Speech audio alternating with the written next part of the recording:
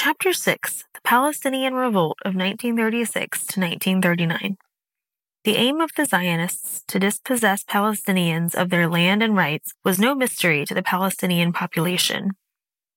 Throughout the 1920s and 1930s, there were numerous uprisings against British colonialism and Zionist settlements, the most famous and protracted of which was the 1936 to 1939 revolt. In 1936, Palestinians launched a general strike that lasted 6 months, the longest general strike in history. The strike was followed by a guerrilla war that lasted nearly 3.5 years. It was mainly based in the countryside among poor peasants. The war tied down a large part of the British Army. It was not until September 1939, the same month that World War II began in Europe, that the British finally succeeded in crushing the rebellion by brute force. The Palestinian fighters were hampered by the lack of a revolutionary party to lead the struggle. Despite this critical problem and a lack of sufficient arms and equipment, they carried on an intense and protracted struggle against the world's most powerful empire. During the revolt, the British occupiers imposed repressive laws called emergency regulations on the Arab population. Many of the regulations are still used today by the Israelis against Palestinians in the West Bank. These emergency measures legalized a number of the colonial government's arbitrary actions, including detention and imprisonment without charge and house demolitions. The revolutionary writer and leader Ghassan Kanafani, who was assassinated by the Israeli Secret Service in 1972, elaborated on this point in his pamphlet, The 1936-39 Revolt in Palestine. The British emergency regulations played an effective role.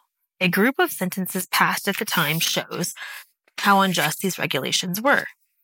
6 years imprisonment for possessing a revolver, 12 years for possessing a bomb, 5 years with hard labor for possessing 12 bullets, 8 months on a charge of misdirecting a detachment of soldiers, 9 years on a charge of possessing explosives, 5 years for trying to buy ammunition from soldiers, 2 weeks imprisonment for possessing a stick, etc. According to a British estimate submitted to the League of Nations, the number of Palestinian Arabs killed in the 1936 revolt was about 1,000, apart from wounded, missing, and interned. The British employed the policy of blowing up houses on a wide scale. In addition to blowing up and destroying part of the city of Jaffa on June 18, 1936, where the number of houses blown up was estimated at 220, and the number of persons rendered homeless at 6,000. In addition, 100 huts were demolished in Jabalia, 300 in Abu Kabir, 350 in Sheikh Murad, and 75 in Arab al-Duwadi. It is clear that the inhabitants of the quarters that were destroyed in Jaffa and of the huts that were destroyed on the outskirts were poor peasants who had left the country for the town. In the villages, 143 houses were blown up for reasons directly connected with the revolt. These houses belonged to poor peasants, some medium peasants, and a very small number of feudal families. In the course of the struggle, the British had aided and were aided by the armed police of the Jewish Agency, which became a training ground for thousands of troops in the Zionists' main army, the Haganah. Also weighing in on the side of the British Empire was its puppet monarch in Jordan, King Abdullah. One of the tactics of the Palestinian resistance was to blow up the oil pipeline the British built from Kirkuk, Iraq, to Haifa, Palestine. After a number of these attacks, the British assigned the Zionist police to guard the pipeline inside Palestine. Abdullah's forces were assigned a similar role in Jordan. The reactionary Triple Alliance of imperialism, Zionism, and Arab reaction first clearly appeared in opposition to the revolutionary movement in Palestine in this period. That counter-revolutionary alliance, with the United States taking Britain's place as the lead imperialist power in the 1950s, has confronted all revolutionary movements in the region ever since. The Palestinian defeat in the 1936 to 1939 Intifada uprising had a profound effect on the future shape of the conflict. When World War II broke out in Europe in 1939, the Zionist forces were greatly strengthened while the Palestinians were decimated.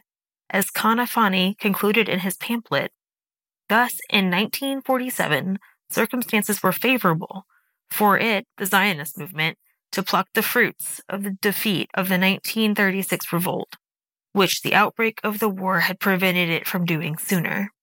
Thus, the period taken to complete the second chapter of the Palestinian defeat, from the end of 1947 to the middle of 1948, was amazingly short, because it was only the conclusion of a long and bloody chapter which had lasted from April 1936 to September 1939. Both the justice of the Palestinian resistance and colonial nature of Zionism had been admitted in the midst of the revolt by none other than the central Zionist leader, Ben-Gurion. In our political argument abroad, we minimize Arab opposition to us, but let us not ignore the truth among ourselves. A people which fights against the usurpation of its land will not tire so easily. Ben-Gurion also said, "When we say that the Arabs are the aggressors and we defend ourselves, that is only half the truth. As regards our security and life, we defend ourselves, but the fighting is only one aspect of the conflict, which is in its essence a political one. And politically, we are the aggressors and they defend themselves."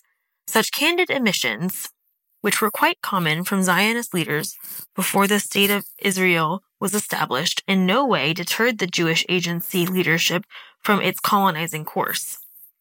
What the Zionists were planning was captured in the words of Joseph Weitz, director of the Jewish National Land Fund, in 1940. "Among ourselves, it must be clear that there is no room for both people in this country, and there is no way besides transferring the Arabs from here to neighboring countries to transfer them all, except for maybe Bethlehem, Nazareth, and Old Jerusalem. We must not leave a single village, a single tribe." This extreme racism was deeply embedded in the Zionist logic.